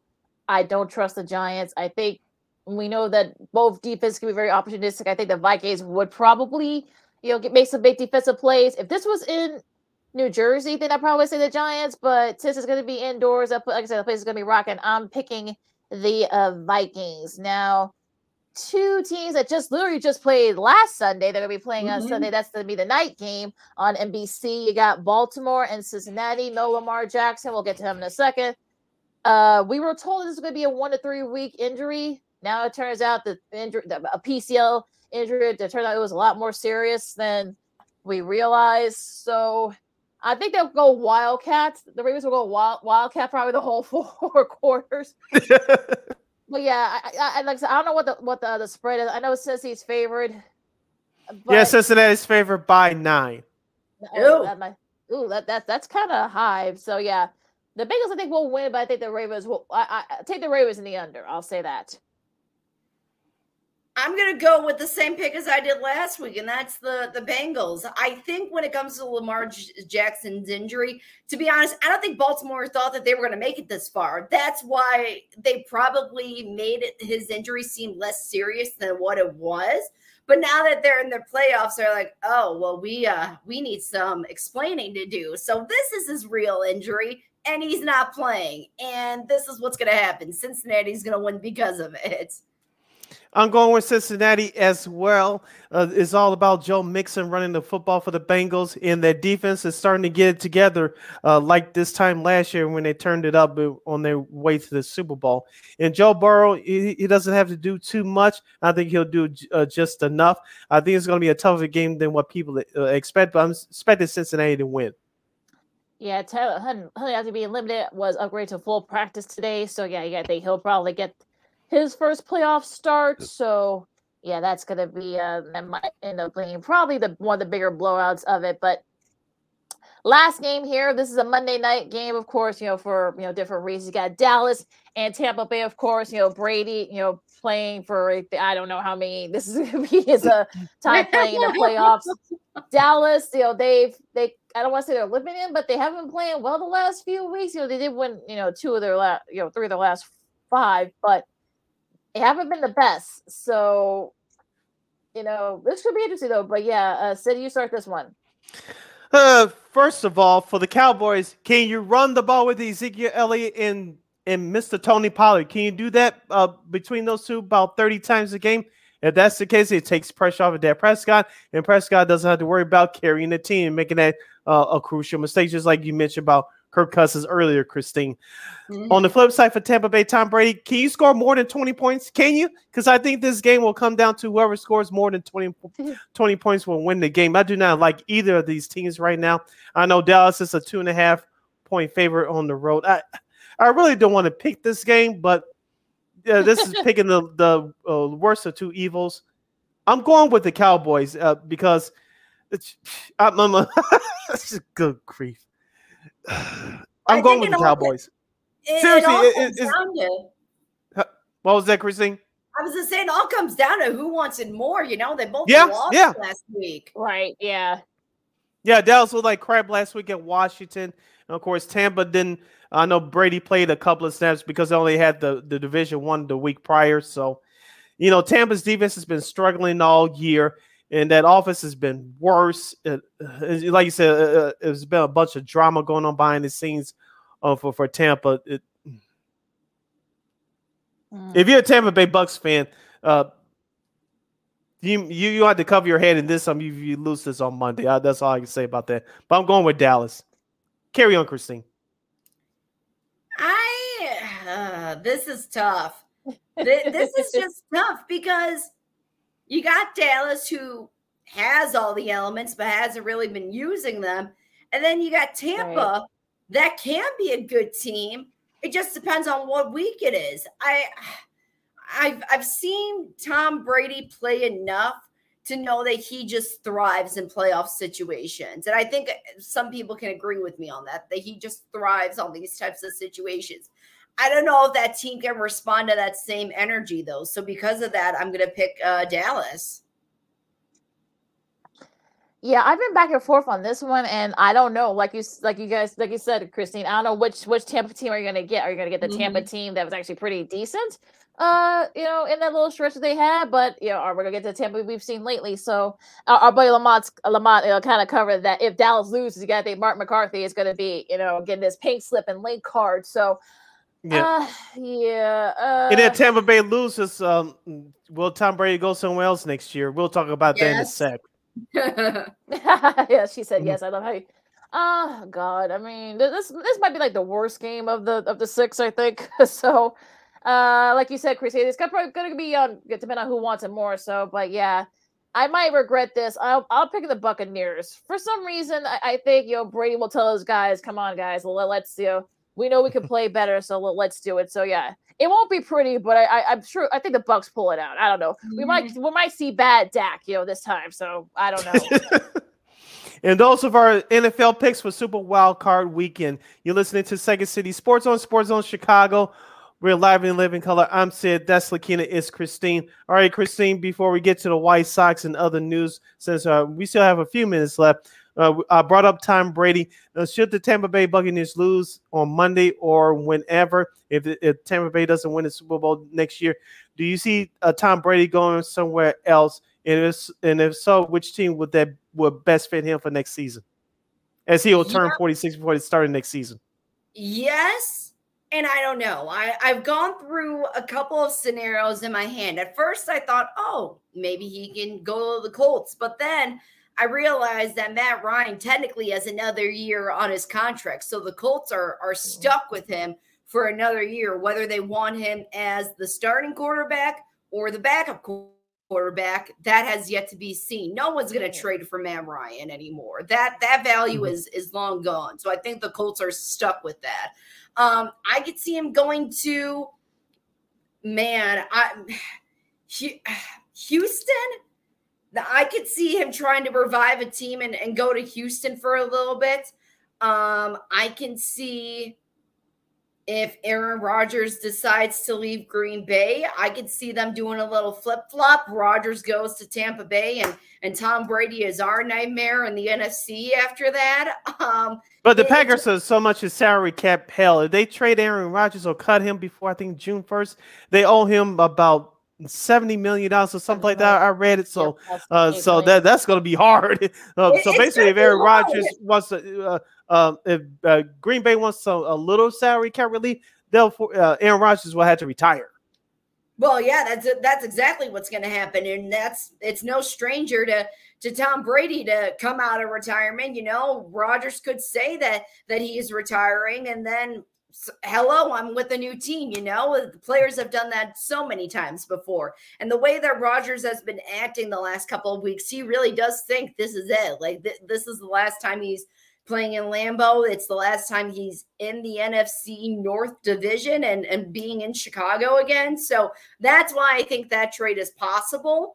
I also could see Brady as another pick go back to New England one more time, just because I don't think it's really working out with Zappe, or however you pronounce his name, or Mac Jones at the moment. I think Belichick needs a little bit more of a change, and I think with his relationship with Robert Kraft, that Brady could be going back there just so he can really retire and do a proper send off. Listening to New York Sports Radio, I keep hearing the Jets. Of course, Zach Wilson lost the team this year. I don't think Joe Flacco's coming back. He'll be heading towards the couch. And, of course, I keep hearing also to the Las Vegas Raiders, since they unfortunately booted Derek Carr out the door. Yeah, that's another option. I mean, there's so many quarterbacks. No matter who's out there in the market, there's a lot of places that quarterbacks can go in this offseason. Right. Well, yeah, let's talk about Derek Carr for a second. He wrote a very long, goodbye post to the Raiders and their fans. What do you think? I mean, we've heard Indy, we've heard the Jets, we've heard, a few other.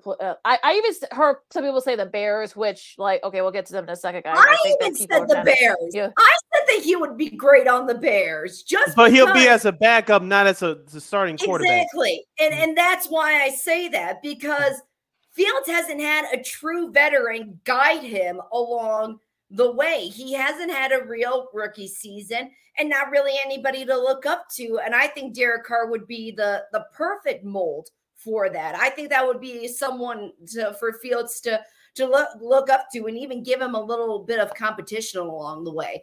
I don't think he's going to Washington, though, because I brought this up to Andy, to my co-host, because he go to Washington.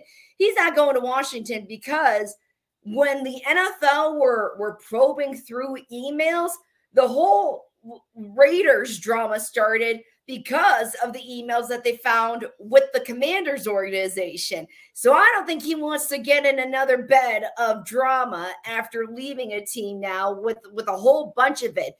Houston, I think, would be a good pick for him. But if you're talking about a place where you can see yourself playing the rest of your career and raising a young family, I could see him going to South Carolina. I think that would be a great option for him. That would probably be my number one pick for him between South Carolina and Houston. One of those two teams I think he'll go to. Yeah, I think, Carolina definitely needs a quarterback, so I could definitely see him going there. Now, let's talk about the Bears for a second. Of course, Kevin Warren, they hire a new president, they make it official. He was a Big Ten commissioner for the last few years. Of course, he was the team president for the Vikings. Has spearheaded that stadium that they have now up in Minnesota. Some people are already saying that he's really mainly going to do like the business side of it, more or less. The Arlington Heights new stadium that still hasn't been approved yet, but. What do you guys think? We know it's going to be approved soon. Well, it's going to be a matter of when, right? At this point, exactly. Even though Soldier Field, they got this nice little video and such. But I think they're thinking about beyond the Bears. They want to host Final Fours. They want to host Big Ten championships, especially USC and UCLA joining. Not this year coming up, but the year after that. So, what do you guys think of the hire with Kevin Warren? I don't know much about him. In all honesty, I don't know much about him to make a judgment, but from what I've seen, I've seen that he's a hard worker, that he looks like he's going to be the right fit to move this team in a different direction away from Ted Phillips. Like I said, I was laughing last week when I saw Ted Phillips is retiring after 40 years. And I said, no, that lower third should say Ted Phillips is finally retiring after 40 years with the Bears organization. So I think this is going to be a good change. And I look forward to seeing how he works with not only Ryan Poles, but the rest of the Bears staff, including the McCaskey family. Yeah, this is all about the business side, like as you mentioned, by getting that new stadium deal in Arlington Heights and changing the image of this franchise, and not just on the field, but off the field as well. Remember, Kevin Warren did some great things in that Big Ten conference in college football. He helped get that mega TV deal with those networks. So he did some great things there. And he worked in the NFL previously, as you mentioned, with the Minnesota Vikings getting their new stadium a few years ago. So this is all about the business side for the Bears. And you have to look at with the Bears how they're going to market themselves going forward with streaming, and because their contract is up with Fox was up this year as far as the Bears television network program is concerned, with the pre and post game and inside the Bears with Anthony Spice Adams and Lawrence Green, who they do a great job. But it's all about getting your name out there. Of course, the Bears are the charter franchise in the NFL, but it's all about marketing your product in new ways going into the future. And of course, it goes with along with that new stadium they're going to have probably in about 5-6 years. Yeah, I agree. I mean, I think this is going to be more for the business side. It'll be interesting if he is involved in the football aspect of it, but I think Pole's going to take the football stuff, and Mr. Warren's going to like you said, he helps spearhead the new the Big Ten deal with UCLA and USC joining the conference. And such. So yeah, I think this is going to be more for the business part. I think. Yeah, and the Bears actually have people in place to handle those things. You don't have to have people that we all know in any business is not about what you know, it's who you know. But we know the McCaskies have run this franchise like a family business after all these years. So, you hung out with McCaskies 20 years ago. Here's a job for you. You can run the organization. You have people that know what they're doing. They're experts in a specific field. You put them in place. Hands off for them. Don't meddle in their business. Let them do what they got to do, and that's how businesses should be ran. It'll be interesting. Yeah, it'll be interesting to see how he does. Like I said before, I mean, I think Lamont said it too, and we said it too. He's gonna be there for more the business side of it, not really necessarily the football side. So yeah, we'll be interested to see how they all mesh well together. So it's gonna be interesting as well. Now, of course, we talked about it on Monday. Said Liam Hendriks, the relief pitcher for the White Sox, said that he is suffering from non-Hodgkin's lymphoma and will not play, at least for right now, as he's getting treatment for cancer. Christine, what are your thoughts? And I know you want to kind of send your thoughts and prayers to him as well. Oh yeah, I was shocked. I was sad for him, for his family. It's not a fun diagnosis to get. You can only imagine what went through his mind when he heard the word cancer. But I don't think cancer knows the type of person that they're dealing with. He is a stud on the field, and he's going to be a stud off of it too. My mom called me the day that was announced. And we usually, between her and my grandfather, we talk a lot about, Chicago sports. And I said, oh, I thought that you were talking to me about what happened to Liam Hendriks. And she thought, why, did he get traded? I said, no, worse. So thoughts to his family, thoughts and prayers to his family, and to just have him fight this, respect his privacy along the way with this too. Because I think Rick Hahn said that no one should expect to hear anything the earliest by opening day, up until that point, I should say. Yeah, of course, we at Sports Zone Chicago and Second City Sports send our best to Liam Hendriks and his family as he's going through this challenging time. But quickly wrapping up, Lakina, Christine, going to the baseball side, you brought up Rick Hahn, Christine. Mm-hmm. I'm being respectful when I say this, but I'm glad I'm not in Rick Hahn's shoes. They probably knew about this for some time, obviously, but they just couldn't say it publicly. But what are you going to do to fill that closer spot right now? Will you go outside the organization to bring one in, or you have to bring in one of your relievers from that bullpen to try as the main closer, where you go closer by committee, which we all know during the long run it doesn't work. But I would not like to be in Rick Hahn's shoes right now. But I know he's known about this for some time, but it's real now, because I don't want to say this, but we still had to deal with the business of baseball. You'll have to assume that Liam Hendriks will not pitch for the White Sox this year. And I know he's a free agent after this year, but you'll have to go as business as usual. And Rick Hahn is already in a tough spot. I think you have to look at the wording and how they made the announcement. I don't know what stage he is with this, but it sounds the doctors called it early. Yeah, so it sounded like that there is some hope that he's gonna be at one point pitching this year. It's not going to be right away. It's not going to be in the middle of the season. It could be, September for all we know. But I know one thing: it's hard to replace a fiery mentality like Liam Hendriks. The energy that he brought on the field and in the clubhouse, that's irreplaceable. I said this, if it wasn't last week, it was the week before, that I think he is probably one of the best closers since Bobby Jenks. And that hasn't been with the White Sox in a long time. So if they see a future with Liam Hendriks and a future beyond the organization, with the organization, I think they're going to stay in-house and look at the bullpen for someone that could potentially take that closing spot. Maybe it's a rookie. Maybe it's someone that we don't even know of yet in the organization that could step up to the plate literally and take on that role until Liam Hendriks is strong enough to come back. They try to, I can't remember, Clayton Kershaw. They tried to have a little duel between him and Liam when they were saying, all right, who's going to be the closer? I'll never forget that day, because I think it was the game that they just got him on the team. And they did the whole light show, this, Sid, being at the games. They did the whole light show for Liam. And it's something that I have never seen before for a closer pitcher to have that type of a theatric and performance like that before he even gets on the mound.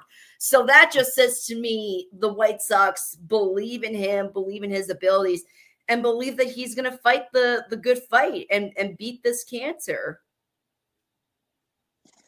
Hopefully we can do, of course, our thoughts and prayers and get well soon to Mr. Hendriks. Now, real quick before we disperse here, what are you guys looking forward to this weekend? I know you were well. First, Chrissy, I'll say this. I know you were shocked by Georgia basically dominating TCU for the national championship game. What was your thoughts on that? I wasn't shocked at all. I thought that this was going to be a game, not a beatdown. So I think around the second quarter, I just said, "Oh, forget it. Like this is a lost cause. What are you going to do?" I'm happy for my South Dakota Jackrabbits, though. They got their FCS championship finally. Yeah, it was finally, right? They've been close. Yeah, so that was a fun game to watch, and yeah, so I'm excited to the wild card weekend. Real quick before we head out, I know we got less than 2 minutes left. Going back to the White Sox and much when we say happier news, the White Sox released details about adding a 500 level, 2 new bars to the 500 level in sections 516 and 546 for the upcoming 2023 season. More details will be released very soon, but it sounds like that all fans will can access this bar, whether you have a ticket at the upper deck level or the club level or the lower level. All fans are available. Will be available. Of available fans, obviously you attend the game, can visit those 2 bars in the upper deck. So Christine, if you sit in the lower level, you can visit the upper deck, not just to go say hi to your friends. You're gonna take a drink as well. Boy, I mean, if that's a rough level, the upper level, because it really is away from everything else. So to give them an opportunity to have some entertainment up there, I think that's great. It's a great because as of right now, not to cut you off, Christine, but real quick, as of right now, if you had an upper deck ticket, you could not walk around the lower level. I don't know if that's still going to be in effect, but as of right now, everybody who has a ticket, no matter where you say, you can visit those 2 bars up there in the upper deck. Yeah, that's awesome. And I'm not saying when it will be, but I'm looking to have my bachelorette party at a White Sox game. So bring it on. That's what I'm all about. Oh my gosh. Oh yeah. I guess we give Christina an idea. Right. We might have that. So. But she would be the first person to have their bachelorette party over at I'm not gonna call it. But at the new name. spot though, the new upper deck spot though. That might. I like being close to the field. I'm a little selfish in that way. I think we all are. Yeah, of course you got the Cubs convention going on this weekend. So so I'm sure Marquee will have coverage of that all weekend, so you guys can check that out. If you can, of course, like you said, Christine, you got Super Wild Card Weekend, you got college football, college hoops, I should say, and NBA as well. So yeah, you got some great stuff coming up with this long weekend. With that said, you can follow me at Keenan McGee on the Twitter and at Keenan McGee on the IG. You can follow yours truly, Sydney Brown, on the Twitter and the IG at SidKid80. Once again, at SidKid80, SIDKID80, SIDKID80. Christine, where can the lovely people follow you on social media? Yeah, they can follow me at Twitter at CManica_KXRB. And don't forget, you can watch us anytime, any place you want on Roku TV if you have that app, or if you you have the stick with you, like you said right there, just go to Roku television. Any device, whether it's your smartphone, your PC, your television. Like I say, you can check our show, Sean and Maya, the Smoke Fellas, and What's Up Cuz. I know we got some other shows too that are doing. I know Maya's doing a spiritual and wellness show that she does, just for the Roku app. So look, just check it out and such. You can watch and listen to our shows wherever you want. Also to our Ward Media, don't forget you can listen to us wherever you get your podcast. On Ward Media. So our buddy Kyle will post this later today, and it'll be right there for you. Yes, so enjoy the weekend, everybody. Super Wild Card Weekend. Shalakina mentioned the Bulls. We won't wreck your brain, Christine. We'll ask you about them next week. But the Bulls will be playing on Sunday before heading out to Paris to take on the Pistons next Thursday. We have the NFL, of course, college hoops, and everything else going on for Lakina, Christine, I'm Sid. This has been Second City Sports or Sports Zone Chicago. And yes, we'll be back on Monday, even though it's a holiday. It's an important one, as you well know. Right. So, Lakina, take us home. All right. So, be safe out there, folks. Like I said, we will be back on Monday despite the long holiday weekend. Well, look, you can listen to us and tell your friends to watch this to us as well. So, if they're off on Monday. So, don't sweat it. Yes, go Bulls. Don't make fools of yourselves. Holla. Holla.